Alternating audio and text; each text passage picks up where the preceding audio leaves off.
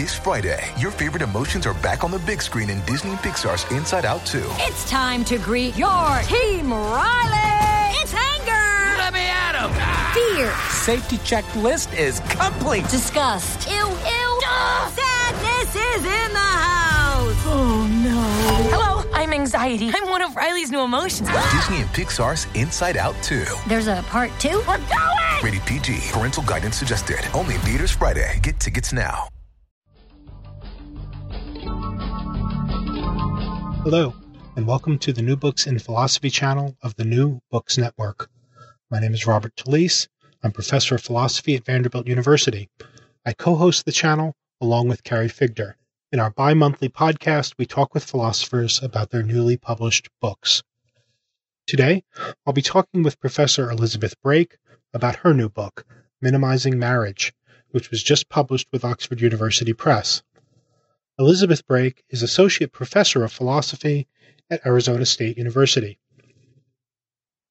Being married is commonly seen as a sign of maturity and adulthood. Moreover, being married is often taken to be a necessary component of a healthy and fulfilling adult life. Accordingly, those adults who are not married are typically treated with suspicion, or even pitied. That is, marriage is largely seen in our society as morally transformative. Marriage also has a vast political significance in that important rights and privileges accrue to persons in virtue of their being married. In the United States, it's not uncommon for marriage to be legally defined in terms that specify a very particular moral conception of the nature and purpose of marital relations. In Minimizing Marriage, Brake critiques these traditional moral and legal understandings of marriage and argues for a conception of marriage as minimal. That is, Brake rejects the idea that marriage is a uniquely transformative moral relation. She criticizes the view that marriage must be centrally focused on a particular popular view about what loving and loving relations are like, and challenges the compatibility of existing legal and political arrangements concerning marriage with liberal justice. On her view, marriage should be reconceived to be a legal relation among persons, two or more, for purposes of mutual care. This is a challenging and provocative book. Let's now turn to the interview. Hello, Elizabeth Brake. Hi, Bob. How are you today? Oh, I'm well, thanks. How are you? Well, I'm doing fine. Thank you so much for joining us on New Books in Philosophy. Thank you for inviting me. Well, excellent. Today, I'm talking with Elizabeth Brake about her new book, Minimizing Marriage, which was published this year with Oxford University Press as part of their series in Studies in Feminist Philosophy. The book is divided into two parts. The first is focused on criticizing the ways in which marriage is taken to be a morally transformative event or relation. Or more specifically, it's focused on the ways in which marriage is taken to be uniquely morally transformative. The book's second part is focused on a critique of existing legal understandings of marriage. In both parts, Brake argues for a kind of deflation of marriage, or minimizing of marriage. She holds that it's not uniquely transformative as a relation, and that its legal dimension should be broadened. Or, in other words, she holds that the legal constraints on what could count as marriage should be minimized. That is, there should be fewer constraints. The result is, in my view, a compelling position about what just marriage or what a just marriage institution would look like. And there's obviously lots to say, but before we get into the details of Elizabeth's view, Elizabeth, why don't you tell us a little bit about yourself? Oh, thanks, Bob. Well, I grew up in a small town in Southern Virginia until the age of 10, and that made an impact on me that led to my interest in feminist issues. And one of the things that I talk about in the preface of the book was growing up in an atmosphere where women had equal rights, and there was certainly a rhetoric that women could achieve everything. But at the same time, looking around and seeing there was a pressure for little girls to think about marriage, to think about their future as leading to marriage as opposed to upon a career. And at the same time, seeing that there was a kind of social inequality in a lot of the marriages around me, where, for example, the adult men that I knew as a small child might be lawyers or doctors or educators, and their wives might have given up their job. They might have had a profession before marriage but given it up, or downgraded it on marriage. So there was a kind of social inequality that created a dissonance with this emphasis on equal rights that I was being educated into. And that left a big impression, and that's kind of at the heart of a lot of the feminist issues that really sparked my interest in marriage and related things. So in terms of my academic background, I actually did my first degree at Oxford in literature. And aside from ancient philosophy, so, Seneca, I didn't really get interested in philosophy until I was in Japan after my undergraduate degree. And in the small town in Japan where I was living, there were about 10 books in English in the local library. So I read all of them. And one of them happened to be Alan Bloom's Closing of the American Mind. And this book just infuriated me. I couldn't believe the things he was saying. He was fulminating against young people dating in groups and men and women working together because, they would forget that they had more important projects, that they should be carrying out in the privacy of the home and so forth. And I saw in his bio, he was noted as a philosopher, professor of philosophy, and I thought, well, that's what I want to do. I want to write on these topics too, so I can respond to this. And so I ended up going to St. Andrews in Scotland for my master's and stayed on there for a PhD. And, when I got there, it was something of a harsh awakening because I told this story to one of my professors there shortly after I arrived, and he sort of looked at nose at me and said, well, but Alan Bloom isn't really a philosopher, So I realized there was a lot more to philosophy and, to ethics, meta-ethics than I had really anticipated going in. But well, thank goodness. Thank goodness, yeah. There's more to philosophy than Alan Bloom, right? Yeah, but then ultimately, after the training in those other areas, I was finally able to come back to these issues and actually write on, the kinds of issues in social ethics and political philosophy that sparked my interest in the first place.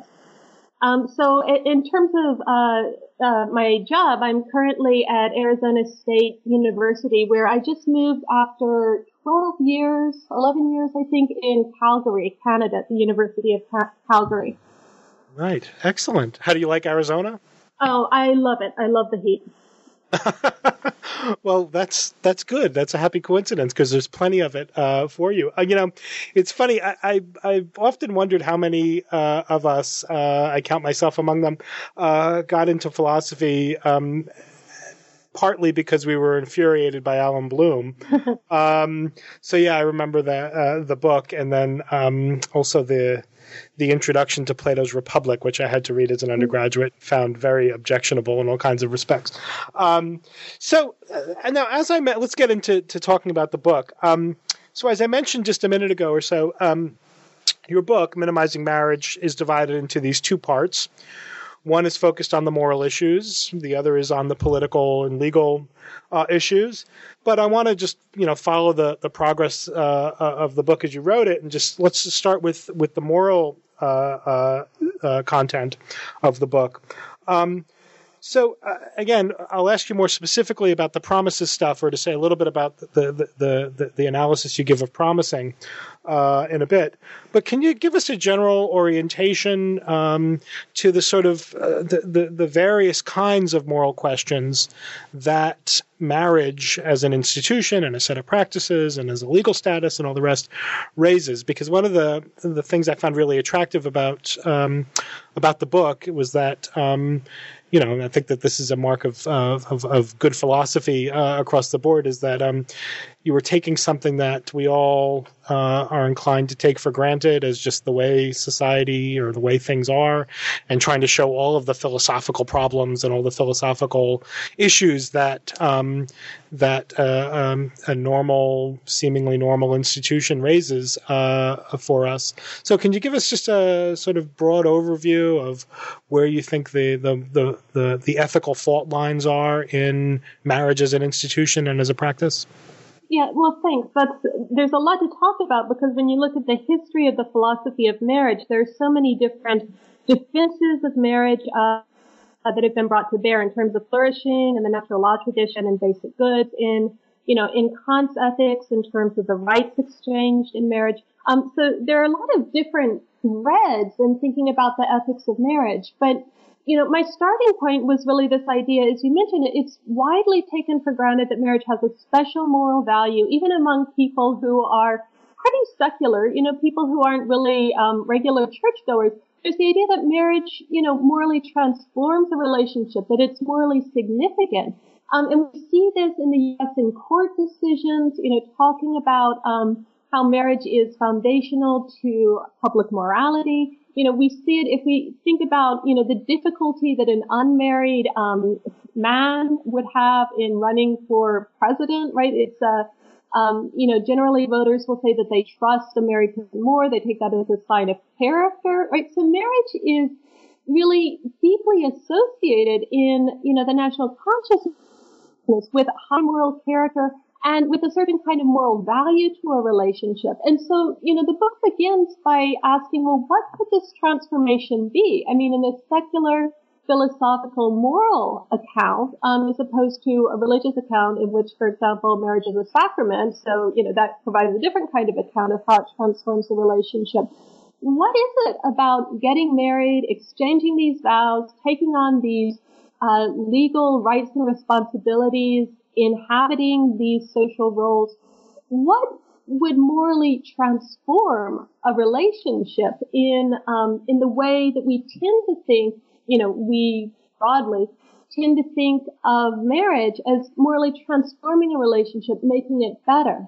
And so, I've just kind of reviewed some of the main answers or lines of answering to that question. Character, does it have something to do with an individual's virtues, that being involved in marriage makes someone better able to flourish, as some people have argued? Or is it that being committed in marriage leads people to taking on more duties and makes them a more virtuous person in that way? So is there a connection between marriage and virtue? Another, line of analysis focuses on rights, and, Kant's historically very important moral account of marriage focused on the rights that were exchanged in marriage. He thought these were sui generis rights, utterly unique rights, and that they instituted a kind of equal possession of one another. So is there something about the rights or the obligations that are exchanged in marriage that couldn't be exchanged in any other kind of relationship, that make marriage such a uniquely valuable, transformative relationship? And then, of course, marriage is also a legal and social institution. So in thinking about how marriage might change a relationship, you also have to ask, well, what does it, how does it change? How does it morally transform the relationship, that there's this exchange of legal responsibilities? So, for example, a commitment to whatever your state's, laws regarding marital property might be.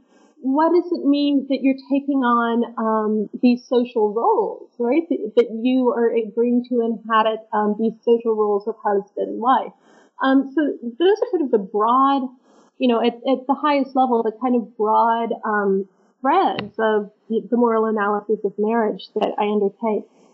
So let me just ask a question of clarification. Mm-hmm. Is the concern with to rebut the claim that marriage is morally transformative, or is it the closely related claim that you want to rebut, that marriage is uniquely morally transformative? Because it seems to me that people often talk about marriage, their relationship with their spouse, to have had some kind of deep, some cases, some kind of drastic moral effect on them. Certainly, I take it that you're not denying that could happen. You're concerned with the sort of the social presumption that marriage is morally unique and that it transforms lives in some special way that other kinds of interpersonal relations can't. Is that correct? Right, exactly. So I want to take issue with the claim that marriage is uniquely morally transformative, that it creates a value in a relationship or creates virtues that cannot be created in, say, friendships, deeply committed, lifelong friendships, or in unmarried, sexual cohabiting relationships. So I want to take issue with the claim that marriage is somehow unique, but also with the claim that marriage is always or inherently morally transformative, right? Because another point I want to make in the book is, someone can go through the marriage ceremony and say these words, but, while that might create moral obligations, so that's a kind of transformation, that doesn't necessarily, transform their attitudes of respect, towards the other party. It doesn't, necessarily transform them in terms of virtues or characters. So, so you can have unmarried relationships, which, in any of these, factors of the virtues of the partners or, the obligations taken on, you can have unmarried relationships that are more morally valuable or, morally praiseworthy than married relationships.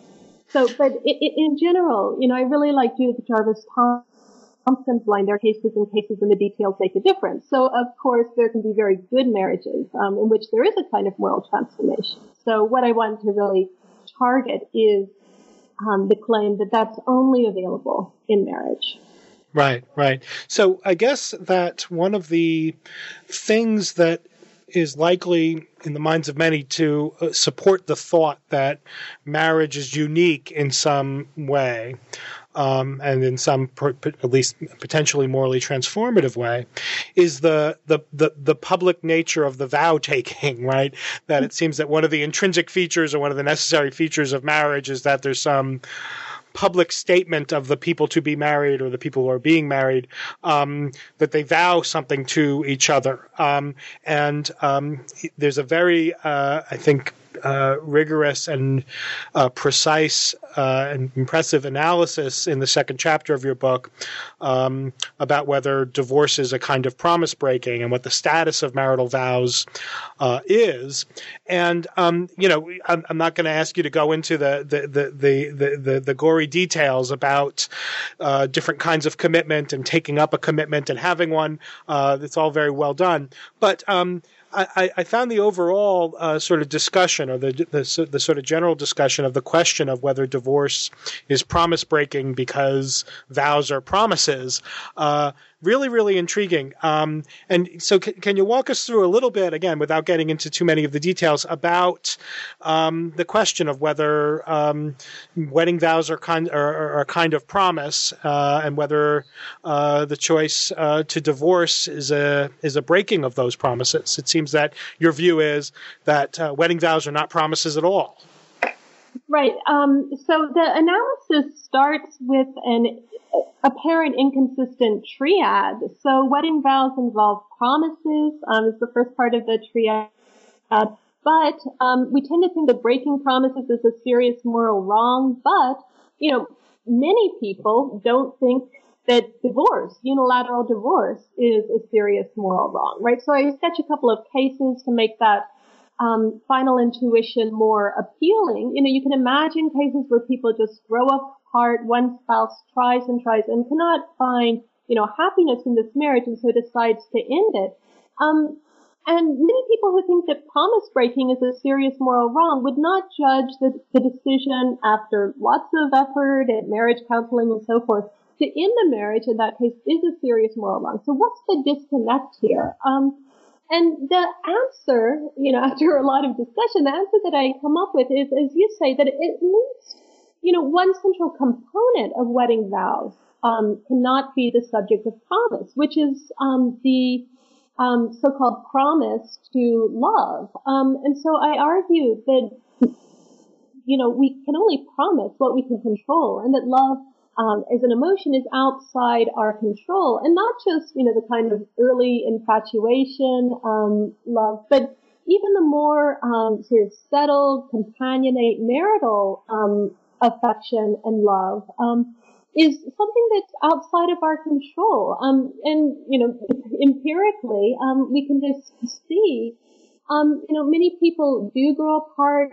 Your spouse can change. That's not something within your control. You can change in certain ways. And so the emotional content of the wedding vow, what we think of as a promise to love, I argue simply cannot be a promise at all. Now, having said that, there certainly are things that people can and do promise in marriage. So they do promise, I think, to take on the legal contractual obligations. And so if someone defaults on those legal contractual obligations, obviously they're doing something obviously wrong and, legally problematic as well. And I think there's a very interesting question about how we promise to take on social roles in marriage. So I think, if there's a clearly defined social role that is related to marriage, then, with the promise to become someone's husband or wife, the person does take on the obligations that are associated with that social role. But having said that, in the modern liberal multicultural state, it's much less likely that there's a set of settled role obligations associated with the role. And so when people make promises within marriage, very often what the content of the role is determined by their intentions regarding it, or by a kind of very weak and general set of things that people understand spouses as being committed to, such as sexual exclusivity. But the kind of heart of the wedding vow, the promise to love, I don't think can be the subject of promise or obligation at all. Right. And so, again, one of the nice features of the analysis is not only this, what seems to me to be a obviously manifestly correct point about how things that are out of your control, like that you will love somebody, cannot be the subject of promising, but you give this analysis according to which people who are taking wedding vows, especially when the non-voluntary aspects are explicit, think that they're promising but are failing to do so. I think it's a case of a widespread philosophical mistake. Right, and I thought that was dead on. That it has to be a component of whatever the right theory of promising is.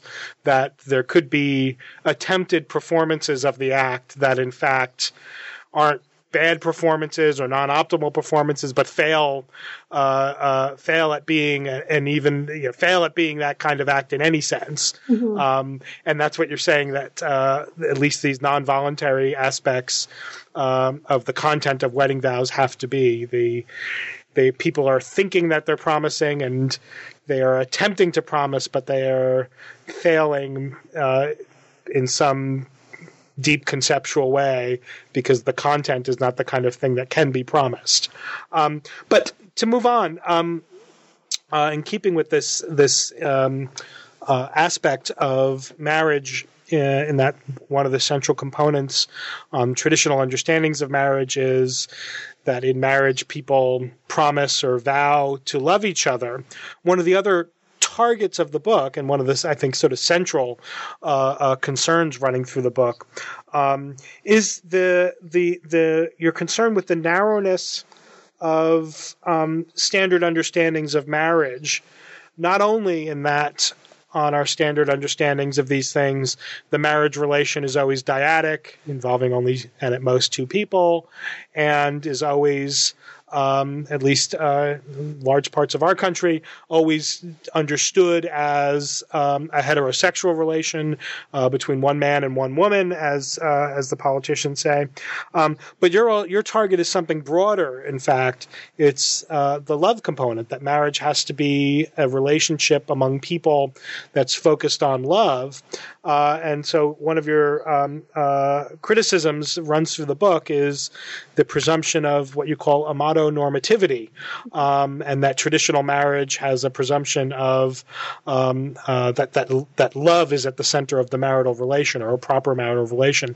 Can you tell us a little bit about what your objections are to the amatonormative aspect of traditional understandings of marriage?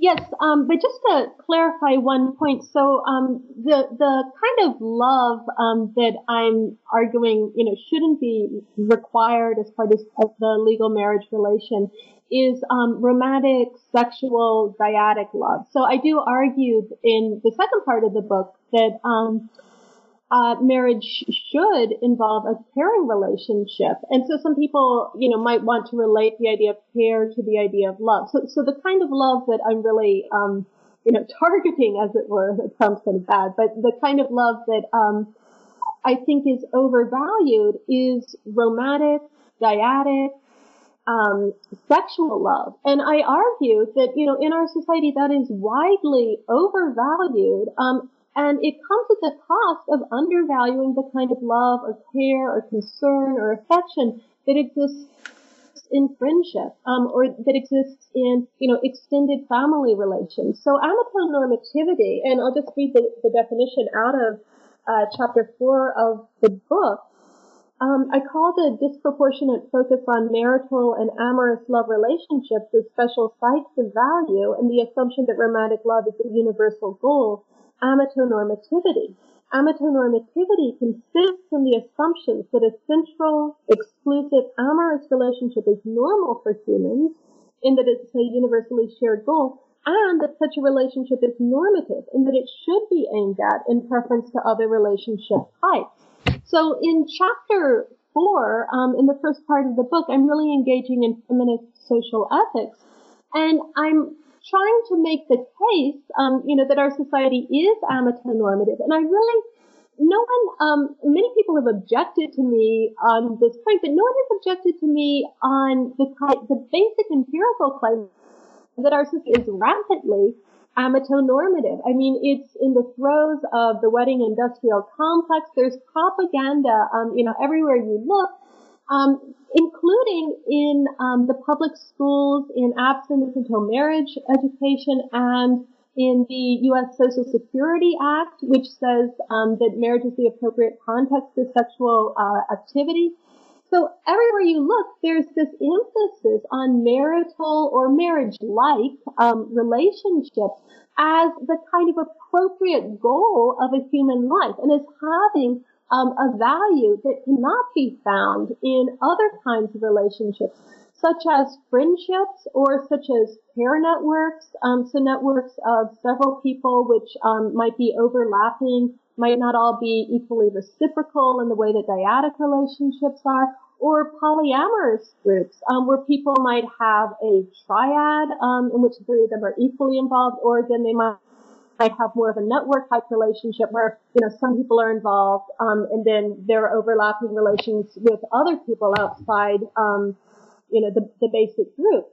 So amatonormativity is, again, my term for this idea that, this one kind of relationship, which it needn't be a married relationship. It might be an unmarried, cohabiting, dyadic, exclusive, sexual and romantic love relationship. But that kind of relationship has a value that can't be had in other kinds of relationships. And again, I think that this is really problematic from a feminist social ethics point of view for a number of reasons. I think that it, undermines the value that's attributed to other relationships, such as friendships or networks. And I think it's part of what kind of propels people, particularly young women, into these dyadic marriage type relationships. And I do think, so this kind of picks up a line of feminist criticism. You know, it goes back to at least John Stuart Mill, but to quote Simone de Beauvoir, marriage is the destiny traditionally offered to women. And Simone de Beauvoir worried, you know, as many other feminists have, that if marriage is seen as young women's destiny, then that's going to downgrade their aspirations in other fields, particularly if they're taught that being a wife and mother is incompatible with, you know, real achievement in other areas, whether it's art or a career. And so the worry is that the amatonormative pressure in our society has special costs for women. And so, you know, one thing that I say in the book is, you know, men are encouraged by the wedding industrial complex and by amatonormativity to give up a month's salary for a diamond engagement ring. But women are pressured or encouraged to make much greater sacrifices, such as the sacrifice of an independent career, for example, in order to pursue, you know, this normative goal. And so that's why I think that they're really worried about these pressures in our society. And do you see the critique of the amatonormativity as bolstered by the earlier point about the non-voluntariness of certain kinds of emotional reactions to others? So I don't know whether this came up in the book, but one of the things that the book got me thinking of is, well, if marriage is understood as this appropriate kind of relationship amongst people who have this kind of, or this instantiation of love between them, well, then it looks as if, you know, people who can't find anybody to love them or who don't fall in love with anybody in this particular sense of the term are have to be understood as sort of shut out of certain kinds of vital moral goods, or even stronger than vital moral goods, vital human goods, right?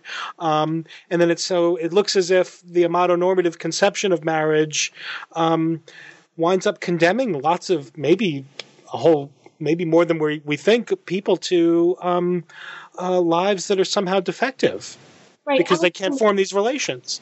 Absolutely. I mean, you know, I've read that 1% of Americans identify as asexual, right? Is just not being interested in sexual relationships.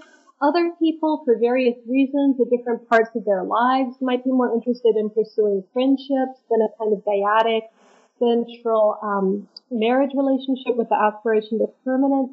And there's a real worry. And again, you know, there's a huge amount of stereotyping that goes on. So in the book, I quote some particularly choice examples of this. But, you know, the idea of the kind of, you know, spinster from whose life, you know, joy is missing is a kind of, you know, permanent, stereotype or pervasive stereotype in our society, which is paired with the stereotype of, you know, the bachelor who's getting on in years and who just can't take care of his own life and is basically an overgrown child. And so these stereotypes about unmarried people, or at least people outside, you know, cohabiting romantic sexual relationships, suggest that they're not really fully adults, or that they're missing some basic human good. And yeah, I do think that those stereotypes are very troubling. And there's some great work by the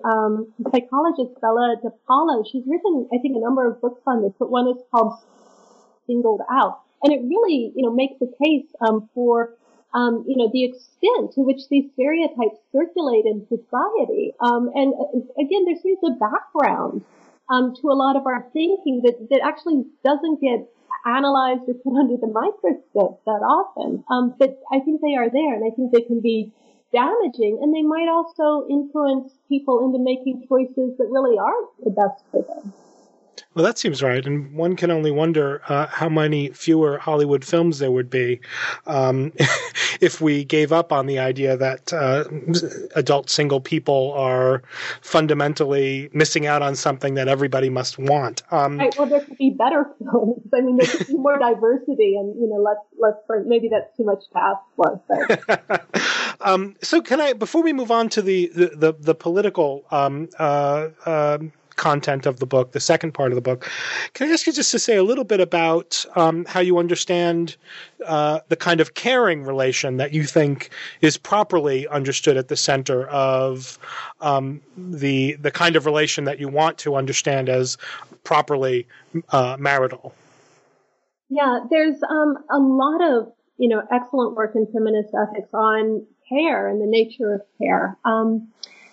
And my understanding of care really proceeds from that. And so one distinction I make is between material caregiving, which is caring for, the basic material needs of another person, and something which all of us need as children. And most of us will need it sometime in our adult life, if we're sick, for instance. And I distinguish between material caregiving and attitudinal care, which is the attitude of concern for a particular other. It's a fairly vague definition. It's something that's difficult to make incredibly precise. But it's taking another person's good as one's own, knowing the other person in their particularity, and having a concern for their good. And so that's the attitudinal caring, which I place at the center of my proposal for marriage law, minimal marriage.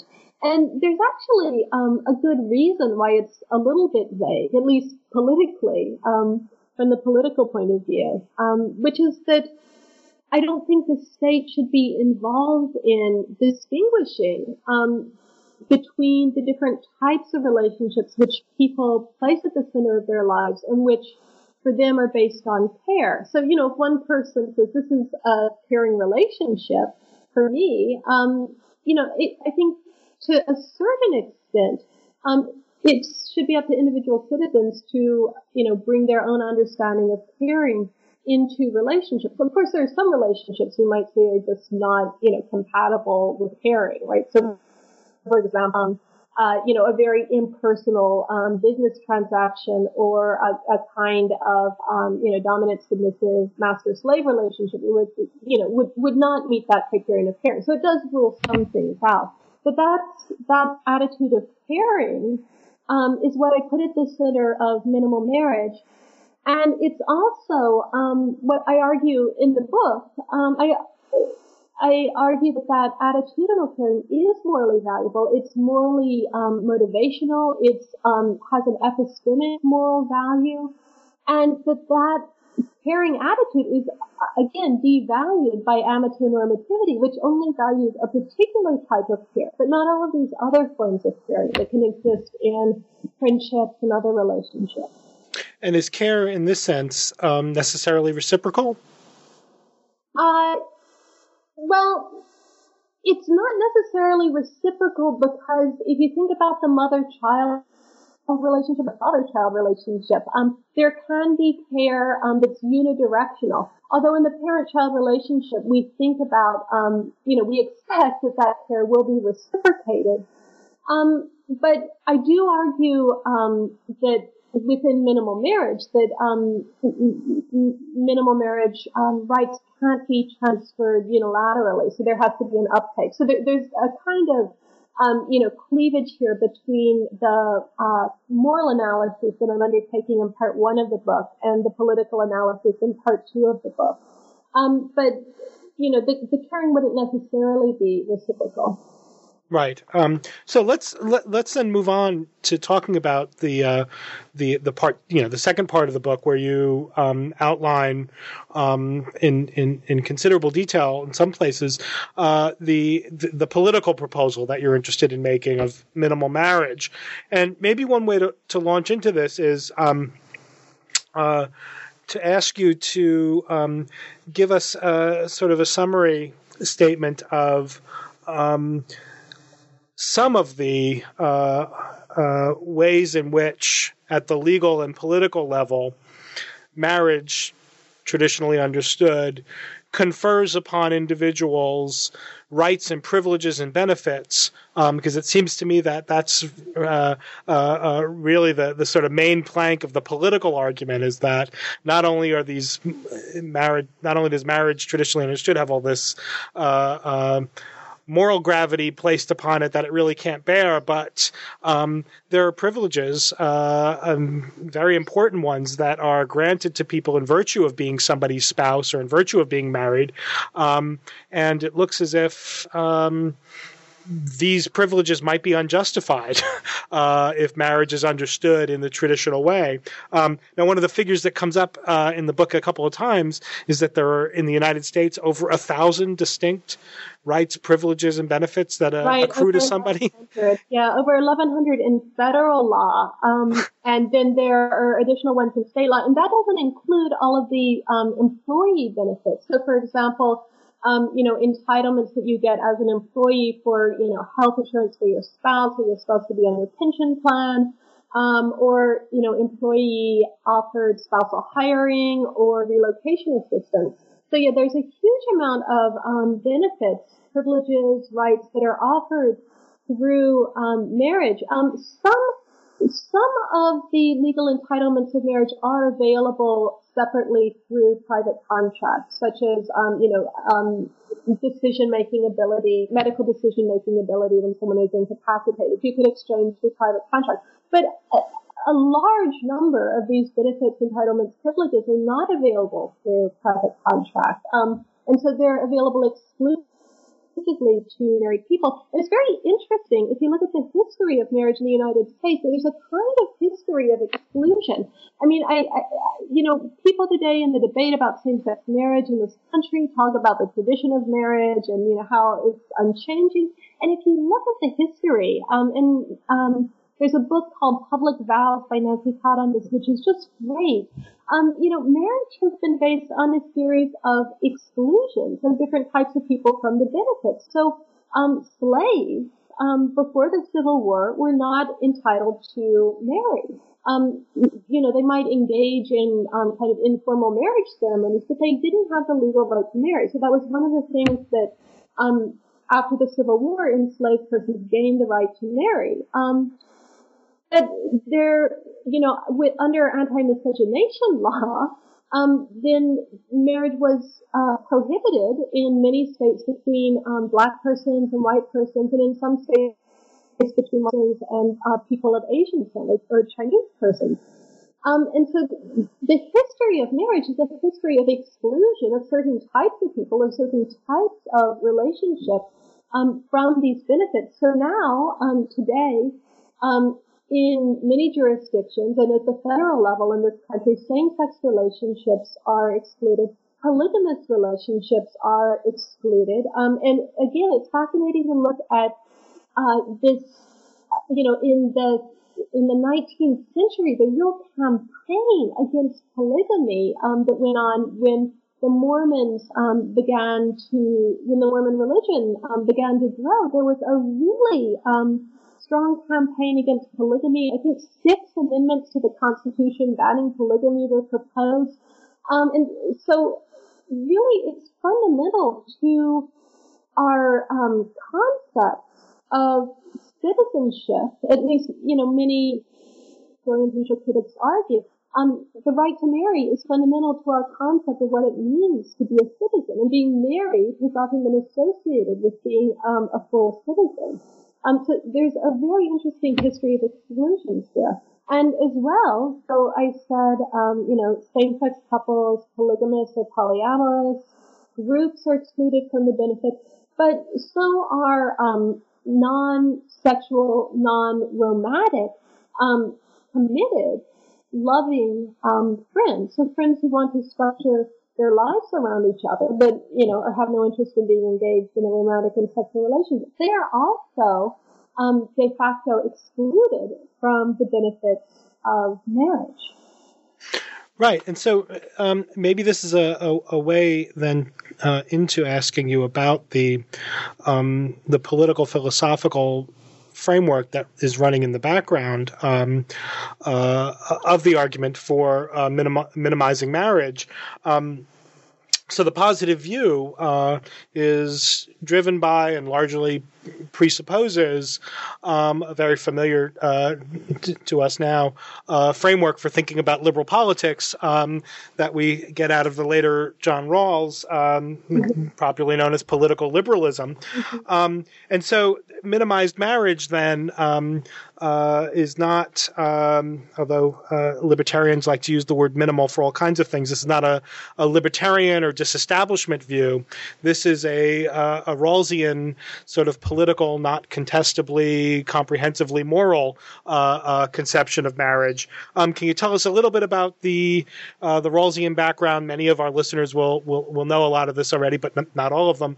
And then tell us a little bit about the contours of your positive conception of minimized marriage. Right, yeah. So to simplify greatly, the idea of political liberalism is this state shouldn't base policy, at least in important matters of justice, well, sometimes as constitutional matters, on comprehensive moral or religious doctrines. So comprehensive moral or religious doctrines would be those which apply to all areas of life. So ideas of excellence, ideas of character or virtue, ideas of what an appropriate sexual relationship is. And fascinatingly, Rawls himself in Theory of Justice does have a paragraph where he actually talks about, ideas of excellence apply to sexual relationships and makes the point that even though, I think he says even though one may think that a certain kind of sexual relationship is shameful or, not kind of morally worthy, and I think there he is thinking of same-sex relationships. That's not a judgment that's acceptable within the political sphere, right? That's a judgment from a comprehensive moral or religious doctrine, and it should not be the basis. It should not be the reason for policy, at least in important matters of justice. Now, someone might say, and actually people have argued, well, marriage isn't, a fundamental matter of justice that political liberalism doesn't apply to. But that's just false. Marriage is part of the basic structure of society. It's an institution, as we just discussed, that confers so many benefits and privileges that it, profoundly structures our lives. And Rawls, himself said, repeatedly, the family is part of the basic structure of society. Jeremy Garrett, in a recent paper on contractualizing marriage, cites some figures that marriage, administering marriage law, promoting marriage, incentivizing marriage actually costs the state billions of dollars, right? So it's not just that it's, a part of the basic structure of society which distributes the benefits and burdens of the social cooperation. It's also something that's extremely costly to taxpayers. And so, it's not the kind of thing that should be based on a particular contested, comprehensive, moral or religious view. And so, my argument for minimal marriage is that most of the ways in which marriage is restricted or is exclusive are based on comprehensive moral and religious doctrine. So, for example, it doesn't seem possible to justify the restriction to male-female couples without invoking a comprehensive moral or religious doctrine, which is illegitimate in political liberalism about, the special value of male-female relationships as opposed to same-sex relationships, right? So people will often invoke moral or religious views about, the shamefulness or the wrongness of same-sex sexual activity, which are just illegitimate within political liberalism. And similarly, I argue, with the restriction to monogamous couples, and others have made this argument as well. Andrew March, John Mahoney for two, Martha Nussbaum, Cheshire Calhoun. The state shouldn't really have a role in deciding whether, a relationship between two people or a polyamorous or polygamous relationship of three or more deserves the recognition and entitlements that are accorded to marriage. That it seems as if that is based on a comprehensive moral or religious doctrine, which gives a priority to monogamy that from the political point of view is illegitimate and arbitrary. Although I will say that some very powerful responses to that point have been made by political liberals, such as Tom Brooks or Simon May makes an argument against polygamy that would be acceptable within political liberalism based on citizenship and equality, right? And the worry that polygamy will really seriously undermine women's equality. So that's a political argument, a politically liberal argument that could be made against polygamy. But finally, I argue that the restriction to romantic and sexual couples or partners is also based on an illegitimate moral or religious doctrine, which holds that which is basically amateur activity, which holds that there's a special value in romantic sexual relationships that's not found in friendships. Right. So let me then. So the minimized marriage conception then derives from this requirement that Rawls helped us see of liberalism that, at least when it comes to matters of basic justice and how the basic structure of society will be designed, that those features of our framework for social cooperation are not too directly tied to or don't presume some comprehensive doctrine that can be reasonably rejected.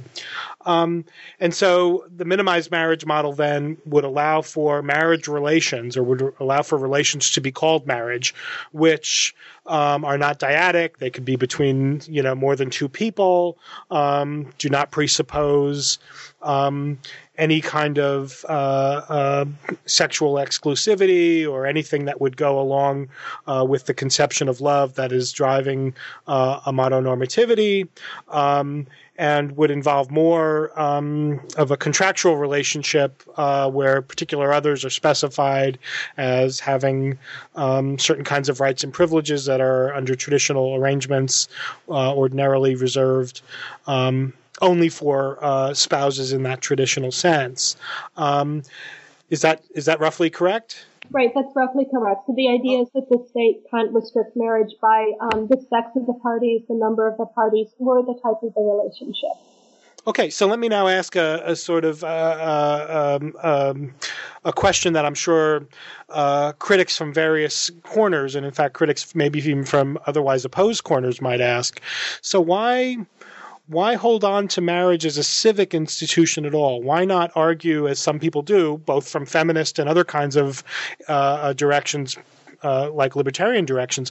Why not just argue or promote a disestablishment view, according to which marriage is just something that happens inside of churches and is not something that the state gets involved in at all?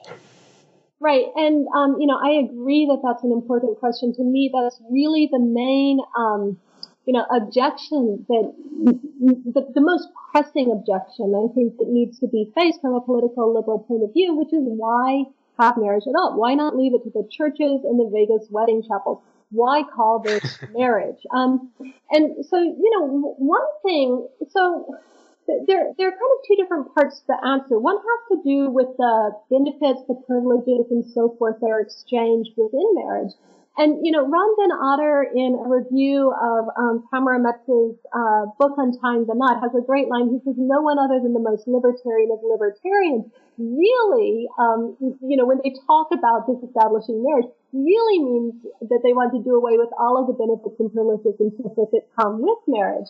Although I think some of the disestablishment people actually do want to totally relegate marriage to private contract. But if you think about what that would involve, right? I mean, what do we do with things like hospital and prison visiting rights, with bereavement and caretaking leave, with provision for jointly owned property, such as the marital domicile? What do we do with healthcare entitlements, pension entitlements, relocation expenses, and spousal hiring where employers offer those, or under the tax code, what gets counted as, a part of your family for relocation expenses. So it's just sort of mind-boggling if you think about getting rid of all of those marital entitlements and benefits. And actually, two of the key ones that I forgot to mention are special eligibility for immigration and residency within a state, which can be important, for example, for in-state tuition. So, it doesn't seem as if it would, be desirable to actually get rid of all of those entitlements. So there's an argument for retaining those entitlements. But people might respond, well, but why call it marriage, right? Why not call it a civil union or domestic partnership? But, it's important to point out that as long as you have some institution, such as a domestic partnership, you don't really have a pure marriage privatizing or marriage contractualist position, because you are retaining some type of marriage-like legal category that distributes marriage-like benefits and entitlements. So it's a kind of intermediate position. And so then, the question, and, people have made this point really forcefully, is, why call it marriage? Isn't that just divisive, right? If we call it same-sex marriage, as we've seen in the U.S., right, it creates all of this division and hostility, and, people are extremely offended. People, with religious views according to which marriages are only between men and women are extremely offended. Why not just get rid of marriage legally, call it a domestic partnership, and then you could give it to whoever is eligible for it under the legal rationale, without the kind of fuss and division and hostility that we see now. Okay, and my response to that, and I do take the point. There might be certain informational or epistemic cost to calling all of these kind of diverse relationships marriage.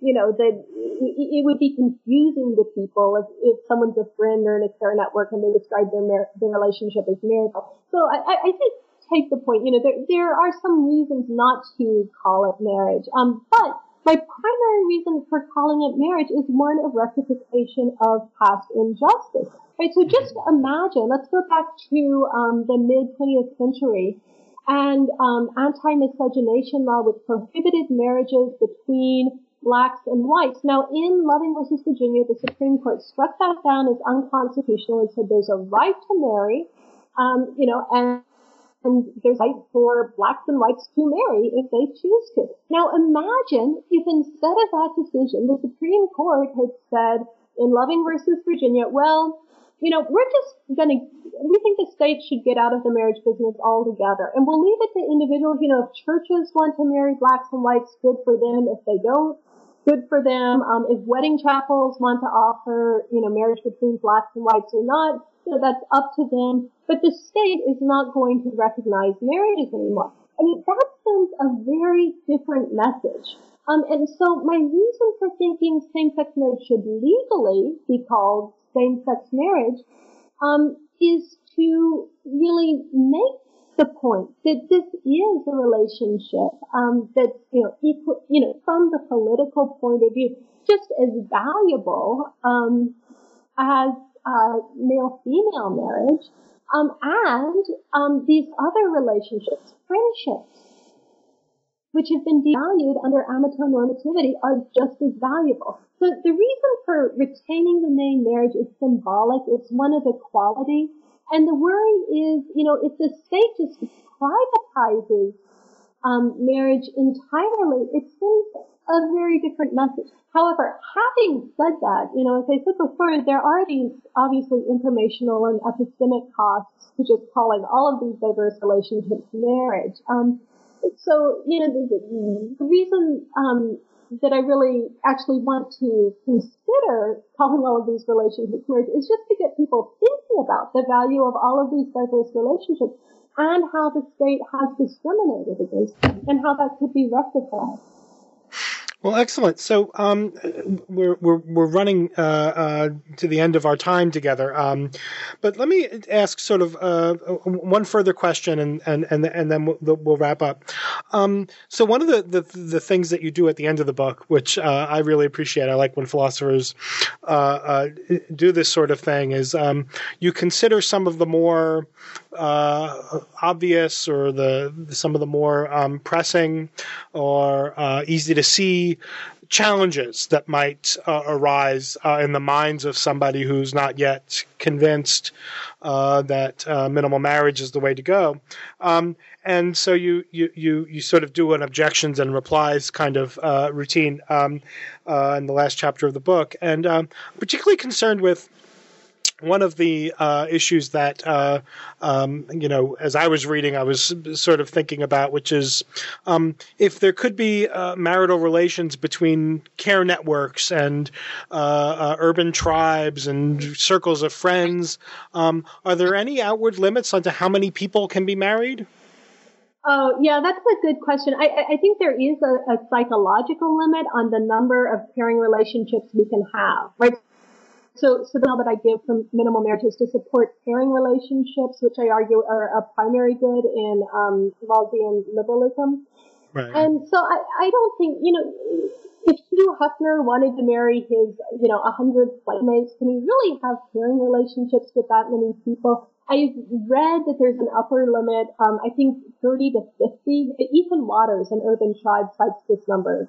The number of kind of close relationships that we can have. I think there's some, some kind of evolutionary theory about why that's the upper limit. And even that sounds like a lot, right? But,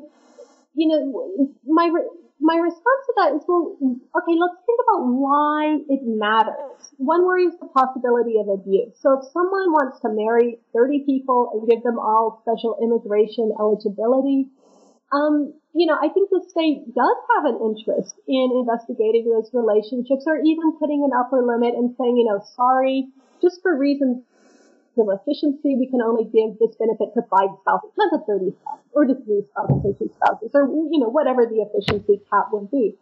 But if you're talking about something like hospital and prison visiting rights, which, in my view, should be disaggregated from the bundle, right? So the different rights can be transferred individually. So if you're talking about hospital and prison visiting rights and someone wants to distribute those to 5 people or to 20 people, that doesn't really seem to me like there's a reason for the state to be concerned about that, so long as the people realize they have to take turns, right? So you can't have all 20 people visit you at once, and so you'll get less time with each person, etc.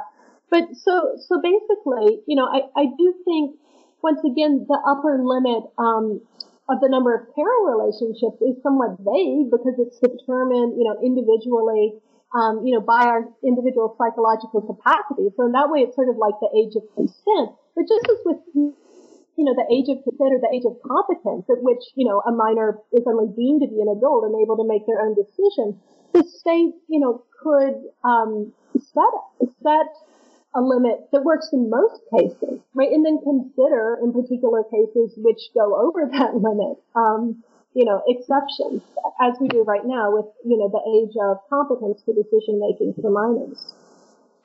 Well, excellent. Thank you. And thank you for your time. I usually end these interviews by asking the authors what their next project is. And given that this book has so recently come out, I don't know whether I should not ask you this, or are you in between projects, or do you envision yourself working more on marriage? Can you tell us what's coming up? Yeah, I kind of was hoping to move on from marriage, but I'm getting a lot of invitations. So right now I am doing some marriage-related work. I'm preparing some talks for a conference in Barcelona that's on the book. But I really want to move on to a fairly new field, one in which not a lot has been written in philosophy, that I'm thinking of as disaster ethics. So we are having, it's a really kind of pressing and timely topic. It seems as if the number of disasters is increasing. So, earthquakes, tsunamis, the flooding that occurred after Hurricane Katrina. And so I think there's a set of distinctive ethical and political issues that arise with disaster preparedness, disaster response, and rebuilding after a disaster. So I'm kind of excited to move on to a new topic because I've been working on marriage for quite a few years now. Well, that sounds very exciting. I'll keep an eye out for work from you on that. And you're right. One can only expect more disasters, particularly probably of environmental sorts, to befall us, unfortunately as that may be, or as depressing a thought as that might be. But I want to thank you for talking to us today about your book, Minimizing Marriage. And thank you so much for your time. Oh, thank you, Bob. Bye-bye now. Goodbye. You have been listening to my interview with Professor Elizabeth Brake of Arizona State University. We were talking about her new book, Minimizing Marriage, published this year by Oxford University Press. I'm Robert Talisse, your host. This is New Books in Philosophy. Thank you for listening.